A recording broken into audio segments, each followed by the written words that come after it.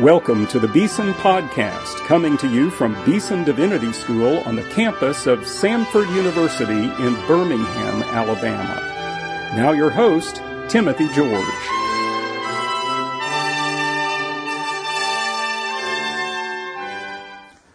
Welcome to today's Beeson Podcast.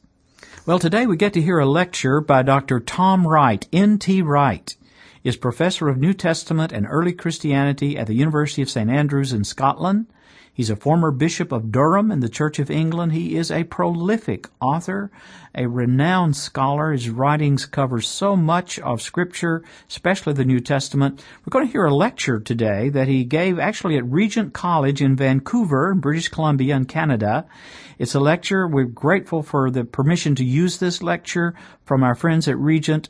It's a lecture on the resurrection. In this, the Easter season, we're focused on the meaning of the resurrection of Jesus Christ. Paul's words in 1 Corinthians 15, if Jesus be not raised again, we are yet in our sins. There is no hope. But now is Christ raised from the dead. We say that, we sing that at Easter, but what does it really mean? Dr. Tom Wright offers here a strong, stirring, thoughtful, penetrating defense of the historicity of the resurrection of Jesus Christ. If you want to find out more about his thinking along this line, I recommend his book, simply called The Resurrection of the Son of God, Christian Origins and the Question of God. You'll find a wonderful presentation there of the same thing he's talking about in this lecture, entitled, What Can We Say About Easter and the Rise and Shape of the Early Church? Let's listen to Dr. Tom Wright on the resurrection of Jesus Christ. We come to the question of Easter. This is a whole other ballgame.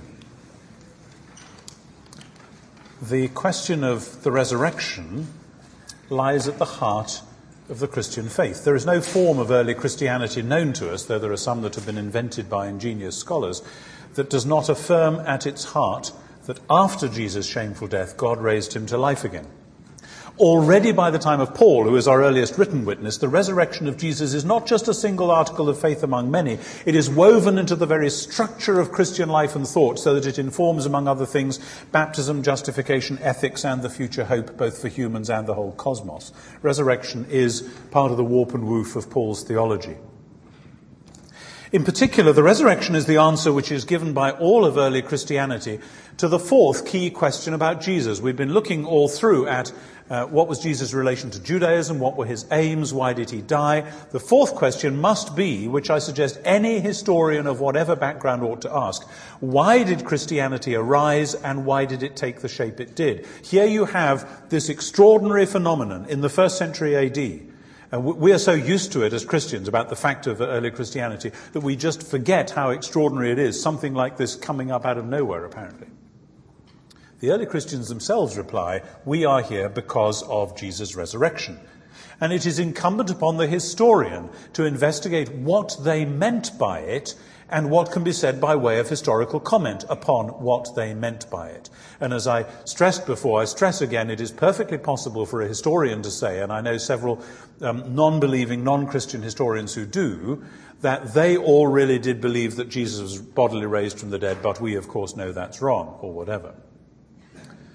Now, I stress the historical angle from the outset because it has, of course, been argued, indeed insisted upon in many circles, that whatever we mean by the resurrection of Jesus, it isn't accessible to historical investigation.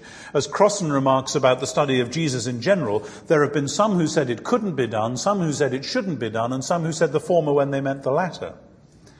Getting to the heart of these objections and answering them in detail would take us too far afield. I have a whole other lecture on that stuff, and there's only time for one this afternoon.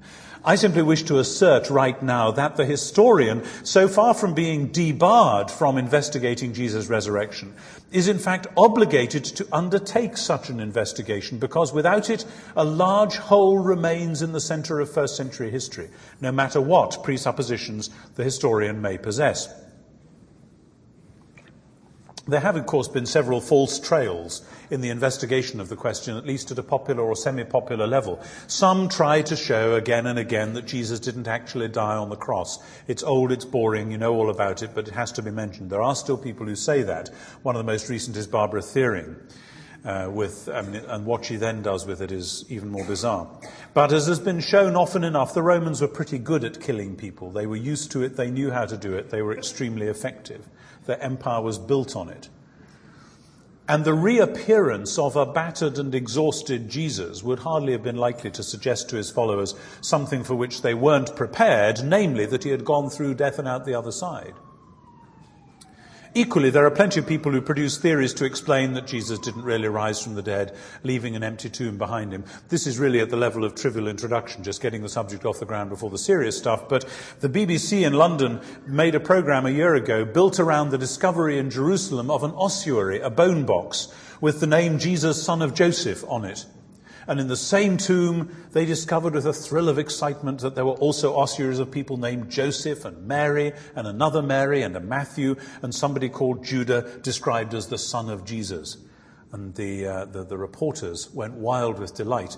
Not surprisingly, the people who were totally unimpressed were the Israeli archaeologists, who knew perfectly well that Jesus, Joseph, Judah, Mary, Matthew were names exceedingly common in the first century. It was rather like finding John and Sally Smith in the London telephone directory. And though actually, it's interesting, the stuff about the ossuaries, that as soon as you realize that the burial of Jesus was a two-stage burial, at least designed to be a two-stage burial, first you put the body in the tomb, then you wait till it's decomposed, then you go and collect the bones and put them in an ossuary, then all sorts of other questions come up about what was going on. I'll come back to that much later.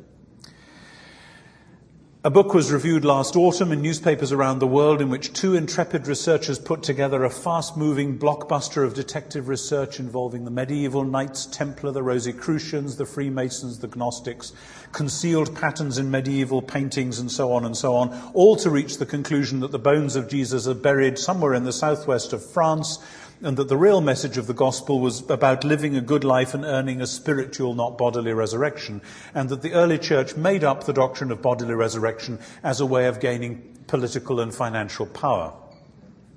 The book is called, ironically, The Tomb of God, ironically because, of course, if Jesus' bones are in a tomb somewhere in southwestern France, there is no reason to suppose he was or is God. And if they think that belief in the resurrection was a way to power or money, they should read the New Testament and think again. Or maybe even be a New Testament scholar.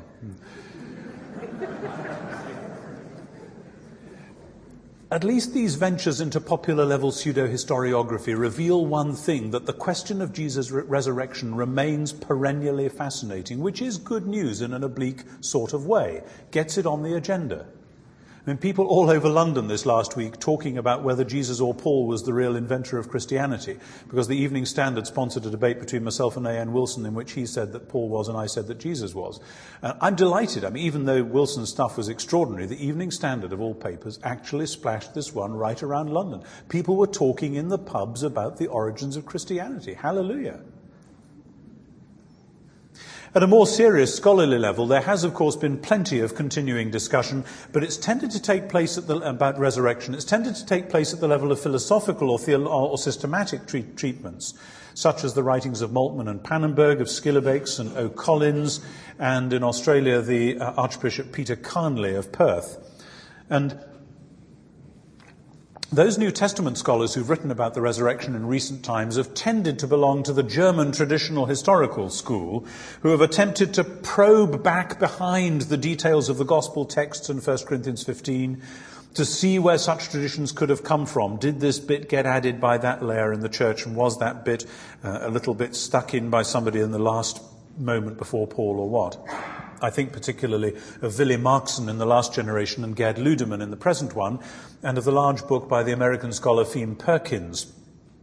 But these treatments have tended to be atomistic and fragmentary, and like most traditio historical research, they end with as many puzzles as they had at the start. What we've lacked has been a serious historical treatment of the subject from a writer firmly anchored within the Judaism of the first century.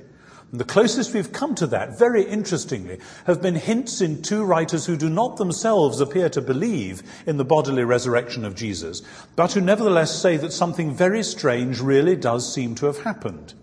Gezer Vermesch, in his first book on Jesus, Jesus the Jew, asserts that the tomb really was empty and that the disciples didn't steal the body. Leaves it at that.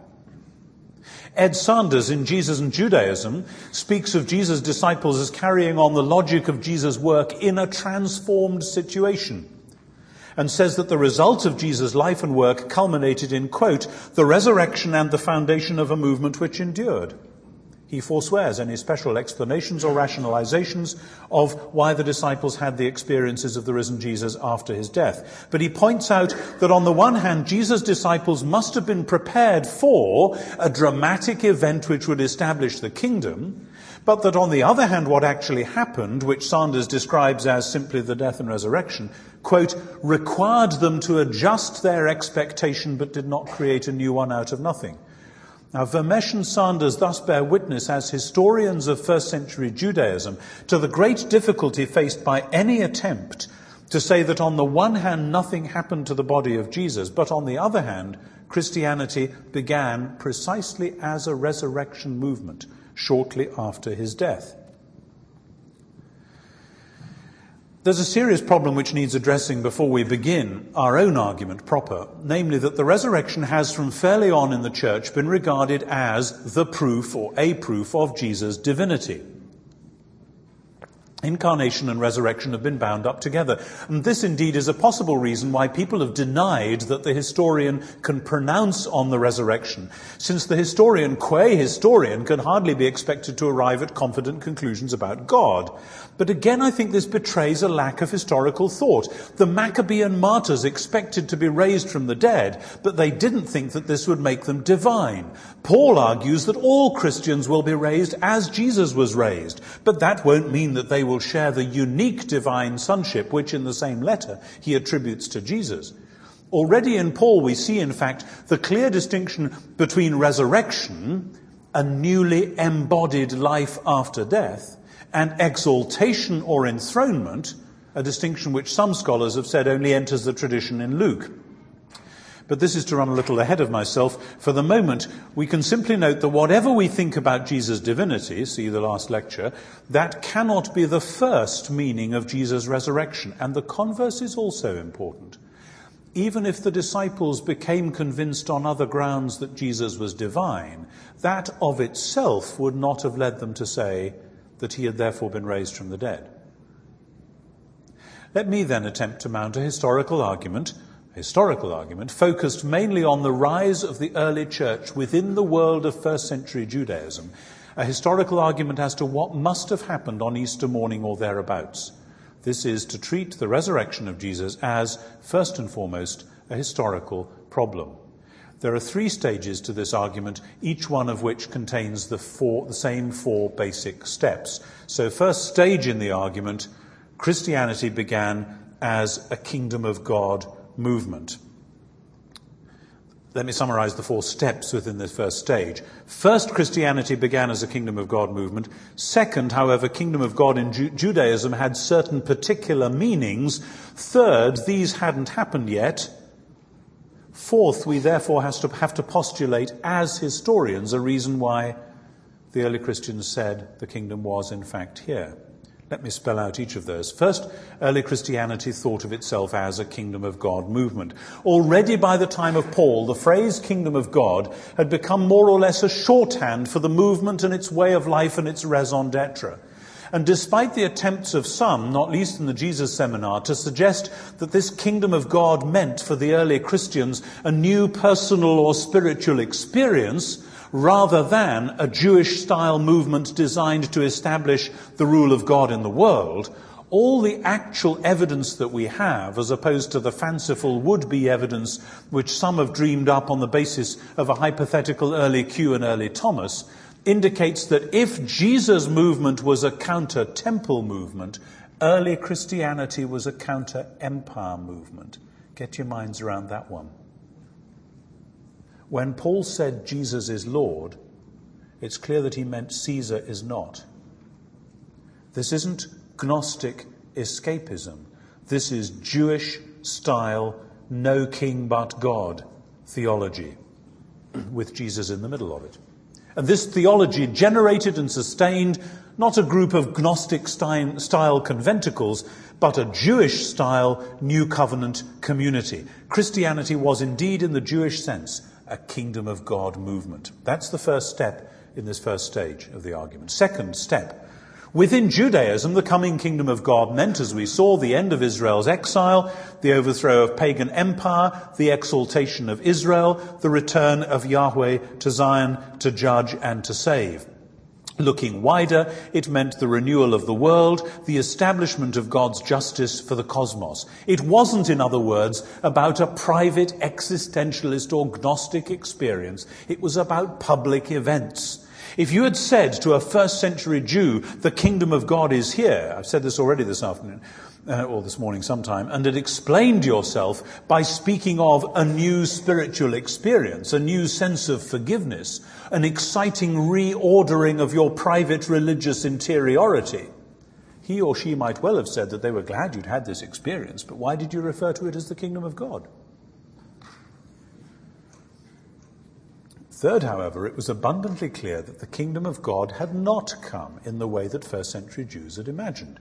Israel was not liberated, the temple was not rebuilt, evil, injustice, pain and death was still on the rampage. So the question presses, why did the early Christians say that the kingdom of God had come?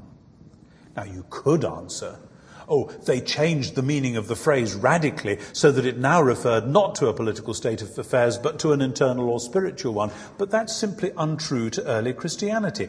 The first written exposition of Christian kingdom theology, which happens to be the same chapter, 1 Corinthians 15, as the first written exposition of the resurrection, has Paul explaining that the kingdom is coming in a two-stage process, so that the Jewish hope for God to be all in all will be realized fully in the future, following its decisive inauguration in the events concerning Jesus. The early Christians, in fact, not only used the phrase kingdom of God, they reordered their symbolic world, their storytelling world, their habitual praxis, the things that they did regularly around it. They acted as if the Jewish-style kingdom of God was really present.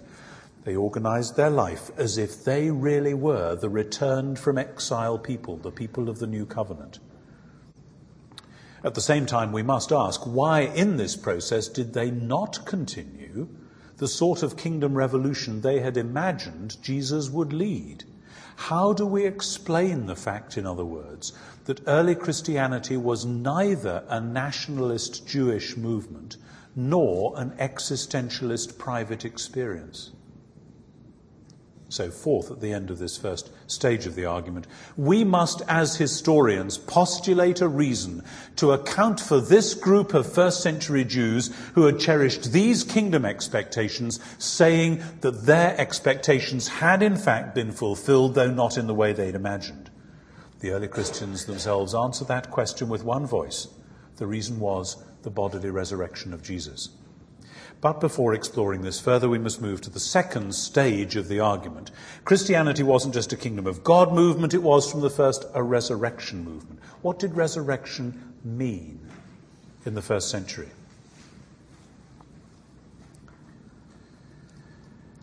We've seen already that Christianity began as a resurrection movement. It wasn't simply that resurrection was a belief bolted on to Christianity at the edge. It was the central driving force informing the whole thing. But the second step of the second stage of the argument, resurrection in first century Judaism had quite definite meaning.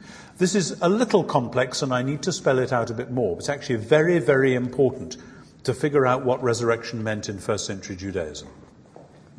There is evidence, good evidence, plenty of it, for a spectrum of views in first century Judaism concerning what happens to people after they die. There are some writings that speak of an ultimate non-physical bliss. Philo of Alexandria, the Book of Jubilees, speak like that. There are some writings which insist that the physical bodies of the righteous dead will be restored, so that, for instance, the martyrs will be, as one might say, put back together again to confront their torturers and executioners and celebrate their downfall. The most obvious example of this is 2 Maccabees, the grisly stuff about you can cut off my hands, you can cut off my tongue, you can tear out my entrails because God is going to give them all back to me. Almost a literal resuscitation. There are some writings that speak of a temporary disembodied state, followed by a re-embodiment. Wisdom of Solomon chapter 3, despite popular misconceptions, belongs there. And likewise Josephus, who talks about the soul passing eventually into another body, which isn't transmigration of souls. It is the soul going to be in a disembodied state and then being eventually given a new body. Finally, of course, within the Jewish spectrum, there are those who deny that there is any continued existence after death at all, namely the Sadducees, producing that nice irony that in the rabbis you find all Israel has a share in the age to come except the Sadducees, which is ironic because it means that the Sadducees are proved right in their own case. But within this spectrum, from Philo through to the Sadducees or whatever, a couple of points need to be made. Though there was a range of belief about life after death, the word resurrection was only used to describe re-embodiment, not the state either of final disembodied bliss, a la Jubilees, or the intermediate state, a la Wisdom of Solomon. Resurrection was not a general word for life after death or for going to be with God in some generalized sense. I find it terribly difficult to get this into people's heads, particularly traditional Anglicans in England, who have for so long used the language of resurrection along with the language of going to heaven when they die, and meaning by both of them some vague sense about disembodiment, so that you find all sorts of misunderstandings creeping up into even people who you thought were quite otherwise moderately well-educated Christians. Resurrection for a Jew was the word for what happened when God created newly embodied human beings after whatever intermediate state there might or mightn't be. And when people envisaged the state of temporary disembodiment prior to eventual resurrection, there was a variety of language that they could use for it. Such folk could be described as souls, or as angels, or some near equivalent, or as spirits, not as resurrected bodies.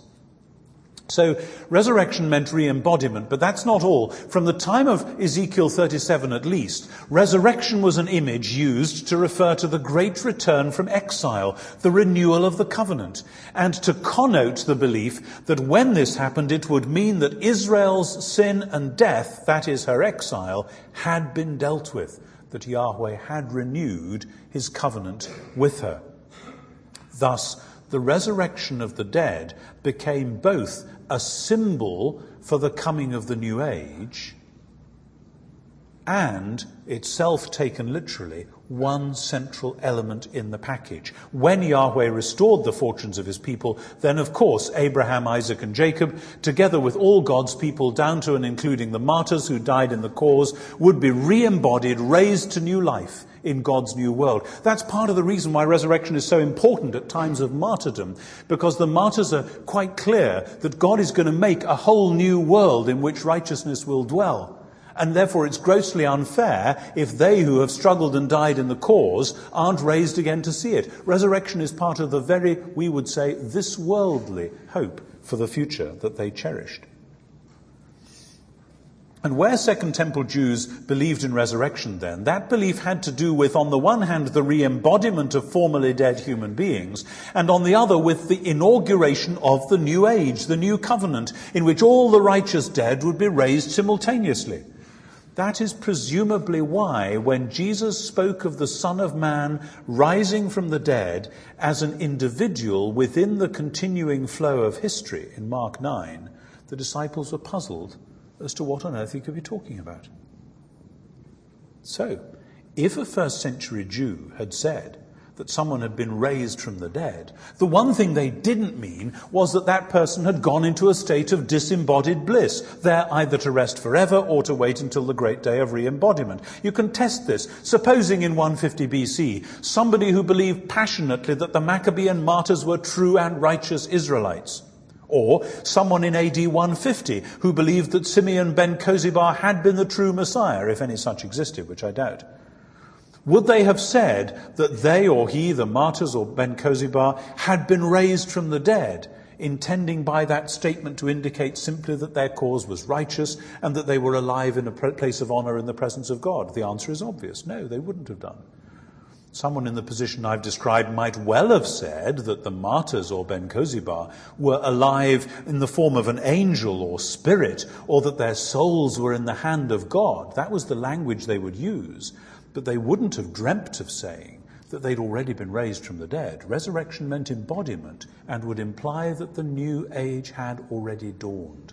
So if you'd said to a first century Jew, the resurrection has occurred, at any time in this period, you would have received the puzzled response that it obviously hadn't, since the prophets and the righteous men and the martyrs and the patriarchs were not walking around alive again, and since the restoration spoken of by Ezekiel 37 hadn't occurred either. And if by way of explanation you said, no, I didn't mean that. I mean that I've had a new sense, a wonderful experience of divine grace and healing and forgiveness. Or if you said, what I mean is that our great leader is now alive in the presence of God following his shameful torture and death, your interlocutor might have congratulated you on having such an experience or discussed with you such a belief about your former leader, but he or she would still have been puzzled as to why you would use the phrase resurrection from the dead to describe either of these things. That's not what the words meant. So that's a very long second step in my second stage of the argument. Christianity began as a resurrection movement, but resurrection to a first century Jew meant all these things that I've just been describing. Therefore, this is the third step in the second stage of the argument. As I've stressed before, the New Age hadn't dawned in the way that first century Jews had imagined, nor had the resurrection of all God's people of old taken place, though Matthew implies in a very strange passage that something like a foretaste of this happened just after the crucifixion. I do not know what that passage is all about, and if anyone here thinks they do, please enlighten me afterwards. And yet, the very earliest church declared roundly not only that Jesus was raised from the dead, but also that the resurrection of the dead had occurred, Acts 4:2, etc., preaching in Jesus the resurrection of the dead. What's more, they busily set about redesigning their worldview, their praxis, their controlling stories, their symbolic universe, and their basic theology around this new point that the resurrection had occurred. They behaved, in other words, as though the New Age had already arrived. That was the inner logic of the Gentile mission. Since God had now done for Israel, in the person of Jesus, what he was going to do for Israel, it was time for the Gentiles to share in the blessing. The early church didn't behave, in other words, simply as though they'd had a new sort of religious experience. They didn't behave simply as if their former leader was now alive and well in the presence of God, whether as an angel or a spirit or whatever. The only explanation for their behavior, their stories, their symbols, and their theology is that they really believed that Jesus had been re-embodied, had been bodily raised from the dead. And this conclusion, in fact, is not often disputed today, even among those who insist that the body of Jesus did remain decomposing in the tomb. The fourth step in this second phase of the argument is, of course, simply to question whether the early church was right. We must, as historians, postulate something that will account for this group of first century Jews, including a well-educated Pharisee like Paul, coming so swiftly and so strongly to the conclusion that against their expectations of all the righteous being raised to life at the end of the present age, one person had been raised to life in the middle of the present age. We shall look at those various possibilities presently. Third stage in this argument, Christianity began as a messianic movement. I've already spoken about this. It was a messianic movement with the puzzling difference that, unlike all other messianic movements known to us, the Messiah was someone who had already faced the Roman procurator and been executed by the Roman troops. I argued this morning that we cannot explain the rise of messianic belief on the basis of the resurrection alone. We must postulate, and the Gospels encourage us to accept, that Jesus acted and spoke messianically during his lifetime, and that these actions and words were the proximate cause of his death. But equally, we cannot explain why the early church continued to believe that Jesus was the Messiah if he had simply been executed by the Romans in the manner of failed messiahs. This is clear from the second step in the argument. Jewish expectations of a Messiah, as we've seen often enough, focused on defeating the pagans and rebuilding the temple. For a Messiah to be killed by the pagans, especially if he hadn't rebuilt the temple or liberated Israel, was the surest sign that he was another in the long line of failed messiahs, false messiahs. The crucifixion of a Messiah does not say to a first century Jew that he was the true Messiah and that the kingdom has come. It says exactly the opposite. It says that he wasn't and it hadn't. On the contrary, if the Messiah you had been following was killed by the pagans, you were faced with a choice. You could either give up the revolution, the dream of liberation. Some went that route, notably, of course, the whole rabbinic movement after 135. Or you could find yourself a new Messiah. If possible, from the same family as the late lamented one. Some went that route, witnessed the continuing movement that ran from Judas the Galilean in AD 6 to his sons or grandsons in the 50s, to another descendant Menachem during the war of 66 to 70, and to another descendant Eliezer, who was the leader of the ill-fated Sicarii Eon Masada in 73. They worked that dynasty for all it was worth, even though it kept coming to nothing. But let's be clear. If after the death of one of those messiahs, or if after the death of Simon Bar Giora, the great would-be king of the Jews during the war of 66 to 70, or if after the death of Simeon ben Kozibar, who I've mentioned again and again in 135, if after any of that you had claimed that this man, Simon or Simeon or whoever, really was the Messiah, you would invite a pretty sharp response from the average first century Jew. And if by way of explanation you said that you had a strong sense of Simon or Simeon or whoever still being with you, still supporting and leading you, and that you thought that his agenda was still worth pursuing, the kindest response you might expect was that their angel or spirit was still communicating with you, not that he had been raised from the dead. So the third step, in the third stage of the argument, granted that Jesus of Nazareth certainly was crucified as a rebel king, we are bound to regard it as extremely strange that the early Christians not only insisted that he was actually the Messiah, but they reordered their worldview, praxis, symbols, stories, and theology around this belief. They had the two normal options open to them. They could have given up Messianism, as did the post-135 rabbis, and gone in for some form of private religion instead, gone and founded a little commune like the Essenes and said the Lord's Prayer 3 times a day and waited for something to happen.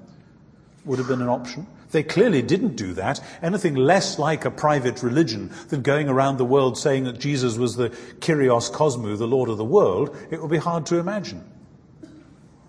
Equally, and most interestingly, they could have found themselves a new Messiah from among Jesus' blood relatives.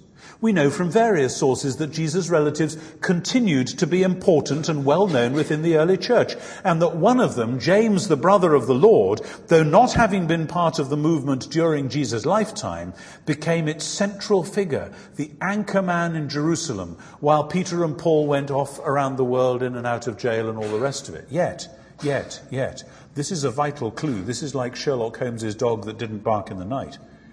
Nobody in early Christianity ever dreamed of saying that James was the Messiah. Nothing would have been more natural, especially on the analogy of the family of Judas the Galilean. Yet James was simply known, even to Josephus in Antiquities 20, as the brother of the so-called Messiah, Holegomenos Christos. We are therefore forced once again, the fourth step in this third stage of the argument, and my congratulations if you've followed all these steps and stages, we are forced to postulate something that will explain why this group of first century Jews, who had cherished messianic hopes and focused them on Jesus of Nazareth, not only continued to believe that he was the Messiah after his death, but actively announced him as such in the Jewish as well as the pagan world, cheerfully redrawing the picture of messiahship around him, but refusing to abandon it. Now, drawing this account of early Christianity within its Jewish context to a provisional conclusion, we can observe the following points of continuity and discontinuity between the Jewish context and early Christianity. The language of resurrection only makes sense within its first century Jewish context, And it is clearly the presupposition for all early Christianity. However, the resurrection of one person within the ongoing course of present history was not what first century Jews expected. And all the accounts we have of the risen Jesus describe the appearances in a way which indicates that there was a clear and well-known distinction to be drawn between those appearances and the experienced presence of the Lord in the church in the succeeding days and years. We are forced as a matter of history, I believe, to explain how it was that the early church came to make a claim which only makes sense in the Jewish world, yet is not precisely what they as Jews had expected. How they came to describe Jesus in a certain way as the basis of their life and work, yet not in the way he was made known to them in their own subsequent day-to-day experience. That is the historical problem of the resurrection of Jesus. And to begin to answer it, and of course we'll only begin to answer it here, we must turn to our earliest written source, in this case Paul, in this case 1 Corinthians 15. At this point, someone will no doubt say, following various popular writers, surely Paul, the first writer to mention the resurrection, refers simply to a spiritual body. Doesn't this mean for him the resurrection was a non-physical event? That's what the Bishop of Durham was saying a generation or a decade or two ago. And in any case, people have said, isn't Paul's seeing of Christ on the road to Damascus a pretty clear case of a subjective vision to be explained in terms of his deep inner religious experience? And shouldn't we suppose that actually all the other seeings of Jesus, so-called, were really like that? Wasn't that how it really was until the much later gospel tradition came upon such things and muddied the water by having Jesus cooking breakfast by the shore and eating broiled fish? Now, we may note as the beginning of an answer that Paul is, of course, the classic example of the early Christian who has woven resurrection so thoroughly into his thinking that if you take it away, the whole thing unravels in your hands. Note also that Paul came from a strong Pharisaic background in which he clearly believed passionately in the restoration of Israel and the coming of the new age in which God would judge the world and rescue his people. That's the man we're reading when we read 1 Corinthians 15. Begin with verse 8. Last of all, as to one untimely born, he appeared also to me. That's a violent image. It invokes the idea of a Caesarean section in which a baby is ripped from the womb, born before it was ready, blinking in shock at the sudden light, scarcely able to breathe in this new world.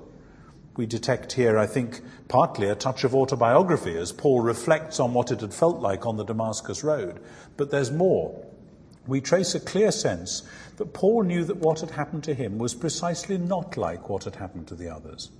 What's more, he only just got in as a witness to the resurrection before the appearances stopped. When he says last of all, he means that what one might call the ordinary Christian experience of knowing the risen Jesus within the life of the church, of prayer and faith in the sacraments, was not the same sort of thing that had happened to him. So he distinguishes his Damascus Road experience both from all previous seeings of the risen Jesus and from the subsequent experience of the church himself included. Move back from that to the start of the chapter in verses 1 to 7, what Paul describes as the very early tradition that was common to all Christians. He received it and handed it on. We must assume that this represents what was believed in the very earliest days of the church back in the 30s. The tradition includes, interestingly, the burial of Jesus, conveniently ignored by Crossan, who suggests darkly that Jesus' body was eaten by dogs as it hung on a low cross, so that there was nothing left to bury. In Paul's world, as has been said often enough, but still not heard by all scholars, to say that someone had been buried and then raised 3 days later was to say that the tomb was empty. Though the emptiness of the tomb, so important in 20th century discussion, was clearly not something that Paul felt any need to stress. For him, saying resurrection was quite enough to imply that and much more. For Paul to say he was raised from the dead, leaving an empty tomb behind him, is about as tautologous as for me to say I walked down the road on my feet. Of course it did. That's what resurrection meant in that world. His mention of the 500 who saw Jesus at one time cannot be simply assimilated to the Pentecost experience mentioned in Acts 2, as some have tried to do, not least because it precedes the appearance to James, and James was already on board with the early movement, it seems, by the time of Pentecost. But perhaps the most important thing about the first paragraph of 1 Corinthians 15 is what Paul understood the resurrection to mean. I was debating with Crossan on a telecast on May the 1st last year, one of those strange hookup things that they've done in the States where different people in different centres can come in and get together and look at this thing. And I was arguing this case for the bodily resurrection of Jesus, and eventually Crossan said, so what if Jesus was bodily raised from the dead? It's very nice for Jesus, but what on earth could it mean for anyone else? Which seemed to me a pretty extraordinary challenge for somebody with the remarkable depth of theological training that Crossan had, but still. But for Paul, you see, the resurrection was not a matter of the opening up of a new religious experience for him personally. It had done that, but that wasn't its primary meaning. Nor was it a proof of survival, of life after death. Big deal. They all knew that people survived, except the Sadducees. There is a remarkable point of confusion among serious scholars on this point as to what the bodily resurrection of Jesus would mean. For Paul, it meant that the scriptures had been fulfilled, that the kingdom of God had arrived, that the new age had broken into the midst of the present age, had dawned upon a surprised and unready world. It all happened according to the scriptures. Which doesn't mean that Paul could find a few biblical proof texts for it if he hunted hard enough. It means that the entire biblical narrative had reached its climax, had come true in these astonishing events. As a result, Paul can then, in the course of verses 12 to 28, argue that the coming of the new age is a two-stage affair. The Messiah first, and then finally the resurrection of all those who belong to the Messiah. And we should note most carefully, in view of our earlier discussion, that the Messiah is not envisaged as being in the present time a spirit, a soul, or an angel. He is not in an intermediate state, awaiting a time when he will be finally raised from the dead. He is already risen. Furthermore, he is already, as a human being, exalted into the presence of God. He is already ruling the world, not simply in some divine capacity, but precisely as a human being, fulfilling the destiny marked out for the human race from the sixth day of creation. Paul quotes Psalm 8. What is man that you are mindful of him, and the son of man that you take thought for him? You've made him a little lower than the angels and have crowned him with glory and honor, putting all things in subjection under his feet. Jesus is ruling the world as the exalted human being. On this basis, Paul can move in verses 29 to 34 to assert most emphatically the future embodiedness both of the Christian dead and of the Christian living. This, he says, is actually the only explanation within the Jewish worldview where alone this language makes any sense for the present practice of the church, both in the strange practice of baptism for the dead, whatever that's all about, and in, to us, the more accessible image of his apostolic labors. The present life of the church, in other words, is not about soul-making, the attempt to produce or train disembodied beings for a future disembodied life. It is about working with fully human beings who will be re-embodied at the last after the model of the Messiah. But what sort of a body will it be? Interestingly, I was doing a seminar in Oxford for Chris Rowlands a few weeks ago, and this was the question that people kept coming back to. What sort of a body are you talking about? It's exactly the question Paul faces. Jump ahead in the passage for a moment to verses 50 to 57. There Paul states clearly and emphatically his belief in a body which is changed, not abandoned. The present physicality, in all its transience, its decay, and its subjection to weakness, to sickness, and to death, is not to go on and on forever and ever. That's what Paul means by saying flesh and blood cannot inherit the kingdom of God. What is required is what we might call a non-corruptible physicality. The dead will be raised incorruptible, verse 52, and we, that is those who are left alive until the great day, will be changed. As in 2 Corinthians 5, Paul envisages the present physical body putting on the new body as a new mode of physicality over and above what we presently know. This is not resuscitation, but it is also emphatically not disembodiment. When Marcus Borg and I were debating here 2 years ago, one of the things that Mark really emphasizes is that the resurrection of Jesus is not resuscitation. Okay, it isn't resuscitation, but nor is it disembodiment. And if this is what Paul believes about the resurrection body of Christians, we may assume, since his argument works from the one to the other, that this was more or less his view of the resurrection of Jesus as well, with the difference, of course, that Jesus did not see corruption.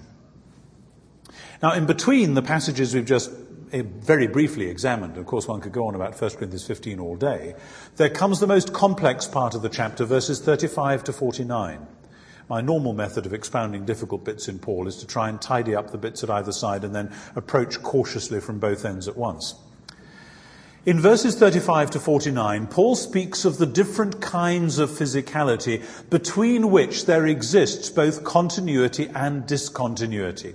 Within this, when he speaks of the future resurrection body as a spiritual body, a soma pneumatikon, he does not mean, as has been suggested, a non-physical body.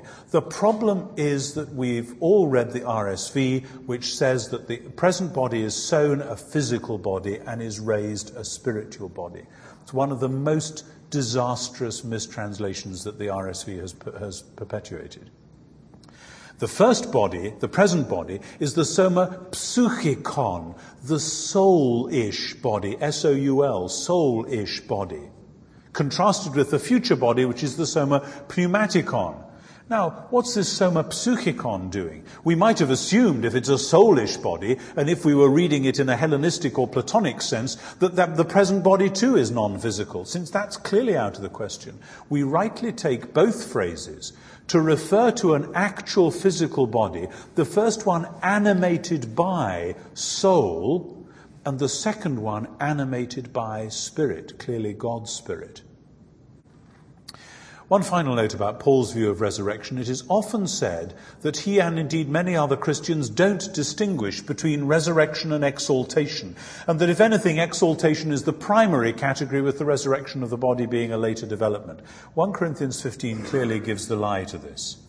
The exaltation of Jesus is here clearly distinguished from the resurrection. Of course, since the risen Jesus is the same person as the exalted Lord, and since his resurrection is the prior condition for his exaltation, there is close continuity between the two. Paul is, of course, quite capable, where his argument requires it, of referring only to the exaltation, not the resurrection, as in Philippians 2, 5-11. But here in this passage, where he sets the matter out more fully than anywhere else, the two are aligned without confusion and distinguished without dislocation. Now, I have concentrated on the large-scale historical argument and on the earliest written document, namely 1 Corinthians. But when in conclusion we turn our gaze wider towards the rest of the New Testament and early Christianity, I suggest that we find Paul's perspective reaffirmed at every turn. The resurrection narratives of the Gospels, for all their very puzzling nature and apparent conflicts, are quite clear on 3 points. First, the sightings of and meetings with Jesus are quite unlike the sort of heavenly visions or visions of a figure in blinding light or dazzling glory or wreathed in clouds that one might expect in the Jewish apocalyptic or Merkava traditions. They are not, that is to say, attempting to describe the sort of thing one would expect if what they wanted to say was, Jesus has been exalted to a position of either divinity or heavenly glory, and we are going to describe that in the most lavish Jewish language we know.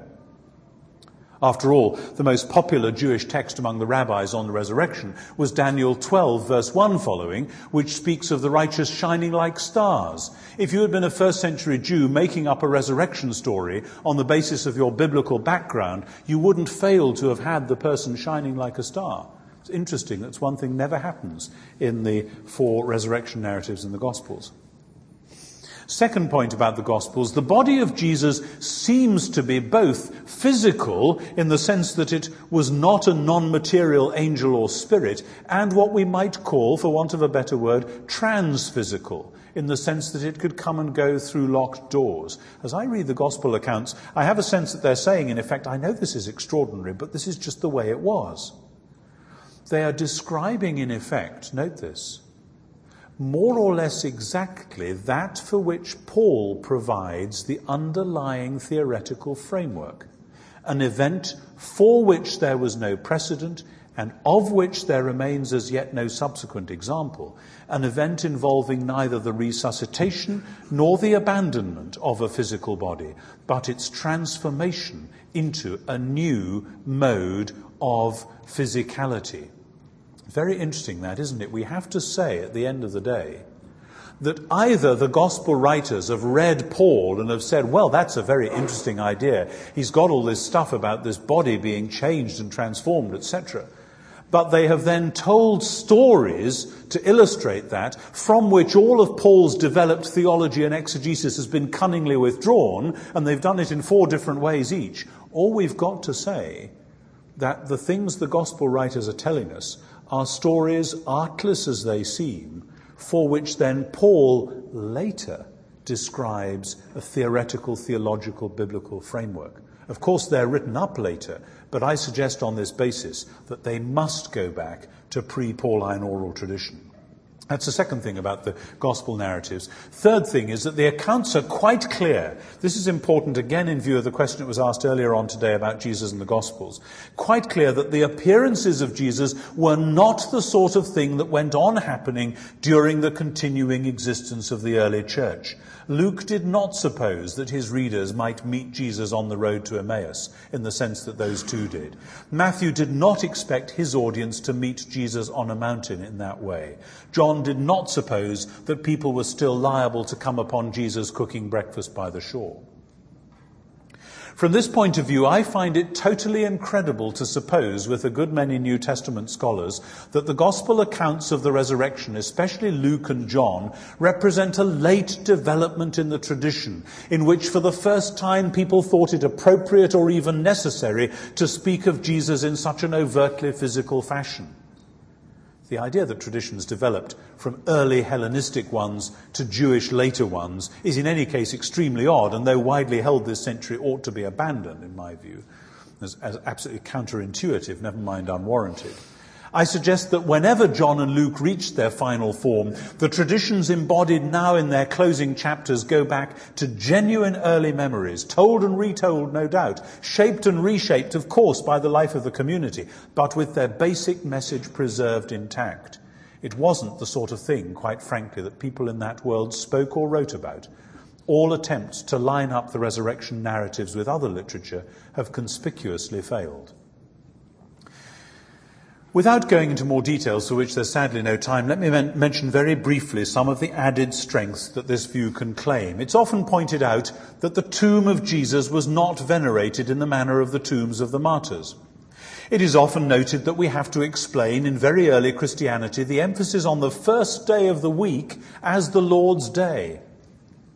It isn't so often pointed out, as I mentioned earlier today, that the burial of Jesus was intended as part one of a 2-stage burial. First you lay the corpse out wrapped in grave clothes, and then you probably come and go into the tomb at various stages, because there are other shelves and other people will die and you will bury other people. And you will notice the different stages of decomposition of each of the bodies. And when that body has finally decomposed, you will then go reverently and sorrowfully with an ossuary, a bone box, collect the bones, fold them in a specific way, and then store the ossuary either in the back of that cave or somewhere else.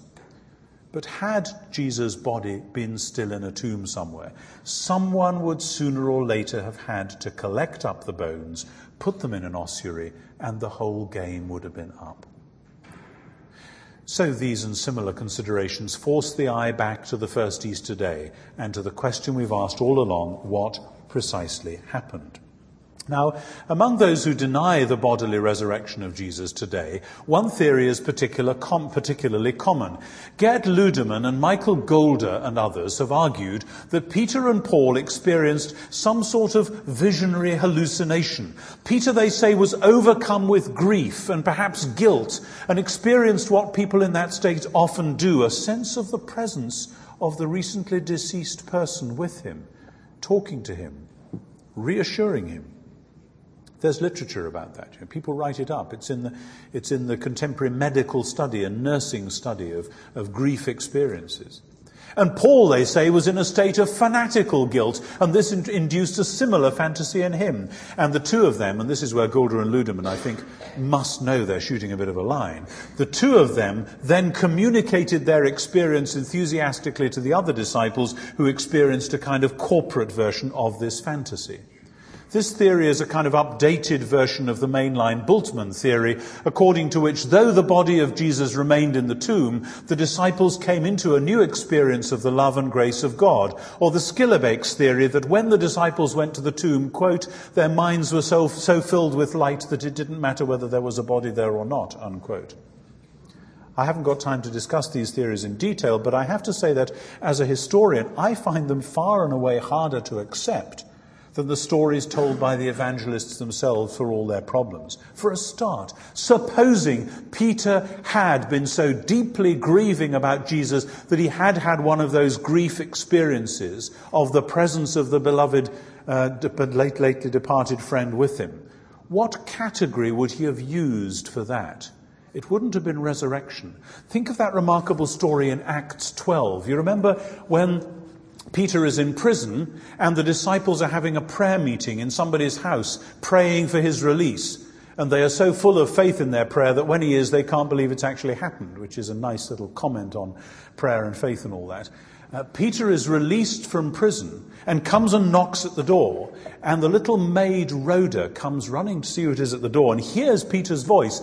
And she's so overcome with excitement that she forgets to open the door and let him in, goes back to talk to them and say, it's Peter. And they say, you're out of your mind. She says, no, it is Peter. And they say, it must be his angel. What do they think has happened? They think Peter has been killed in the prison. And this is one of those post-death experiences that they in their grief are being granted a brief visitation of Peter on his way to a kind of post-mortem resting place, paradise, a disembodied state, ahead of the resurrection. They don't say he's been raised from the dead. Saying it's him and it's his angel is thoroughly compatible with going in sorrow and grief the next day and begging for the body and burying it. You see, if you described such an experience to a first century Jew, even if that person had been enthused to the extent of experiencing something similar him or herself, it would never have convinced them that the age to come had been inaugurated, that it was time for the Gentiles to hear the good news, that the kingdom was really here, that Jesus was after all the Messiah. I believe, therefore, that the only way forward for us as historians is to grasp the nettle, to recognize that we are, of course, at the borders of language, of philosophy, of history, and of theology. One of the great things about postmodernism is that people invite us to celebrate the fact that we are at such borders. We had better learn to take seriously the witness of the entire early church that Jesus of Nazareth was raised bodily to a new sort of life 3 days after his execution. This, of course, offers far and away the best historical explanation of the rise of the early church. All other explanations leave far more questions unsolved than solved. And in particular, it explains why the church came so very early on to believe that the new age had dawned. Why, in consequence, the early church came to believe that Jesus' death had not been a messy accident, the end of a beautiful dream, but rather the climactic saving act of the God of Israel, the one God of all the earth. And it explains why, in consequence, they, to their own astonishment, arrived at the conclusion that Jesus of Nazareth had done what, according to the Scriptures, only Israel's God could do. In that sense, the resurrection did point them towards that full Christology, which they came to hold within 20 years or so. But the critical thing right from the beginning was that the resurrection of Jesus demonstrated he was the Messiah, that he had indeed borne the destiny of Israel on his shoulders in carrying the Roman cross outside the city walls, that he had gone through the climax of Israel's exile and had returned from that exile 3 days later, according to and in fulfillment of the entire biblical narrative, and that his followers, in being the witnesses to these things, were thereby and thereupon commissioned to take the news of his victory to the ends of the earth. If this is the conclusion towards which the evidence points, then the historian is faced with a choice. We can say, if we wish, that our evidence must be incomplete or misleading, since we know a priori that dead bodies don't come back to life.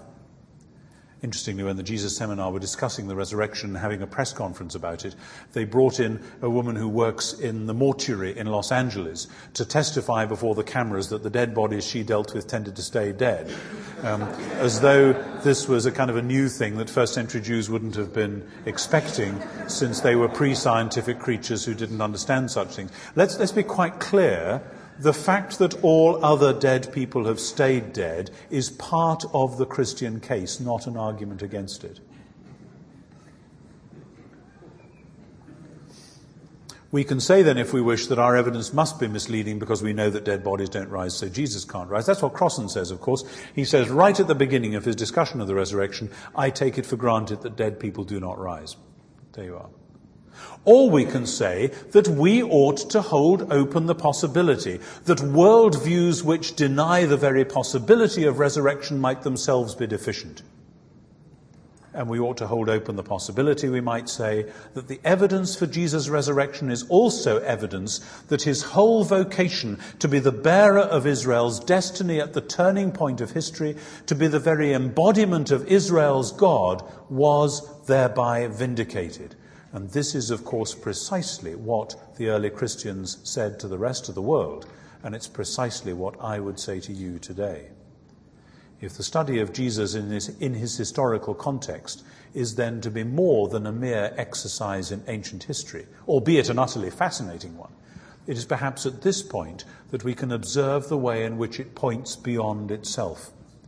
As far as this historian is concerned, the line which begins with the historical Jesus moves forward into the historical present, offering as much of a challenge to the world of late 20th century postmodernity as it did to the world of Second Temple Judaism and the early Roman Empire. But that is another story for another day. If you'd like to hear more lectures from Regent College, you can visit their website, regentaudio.com.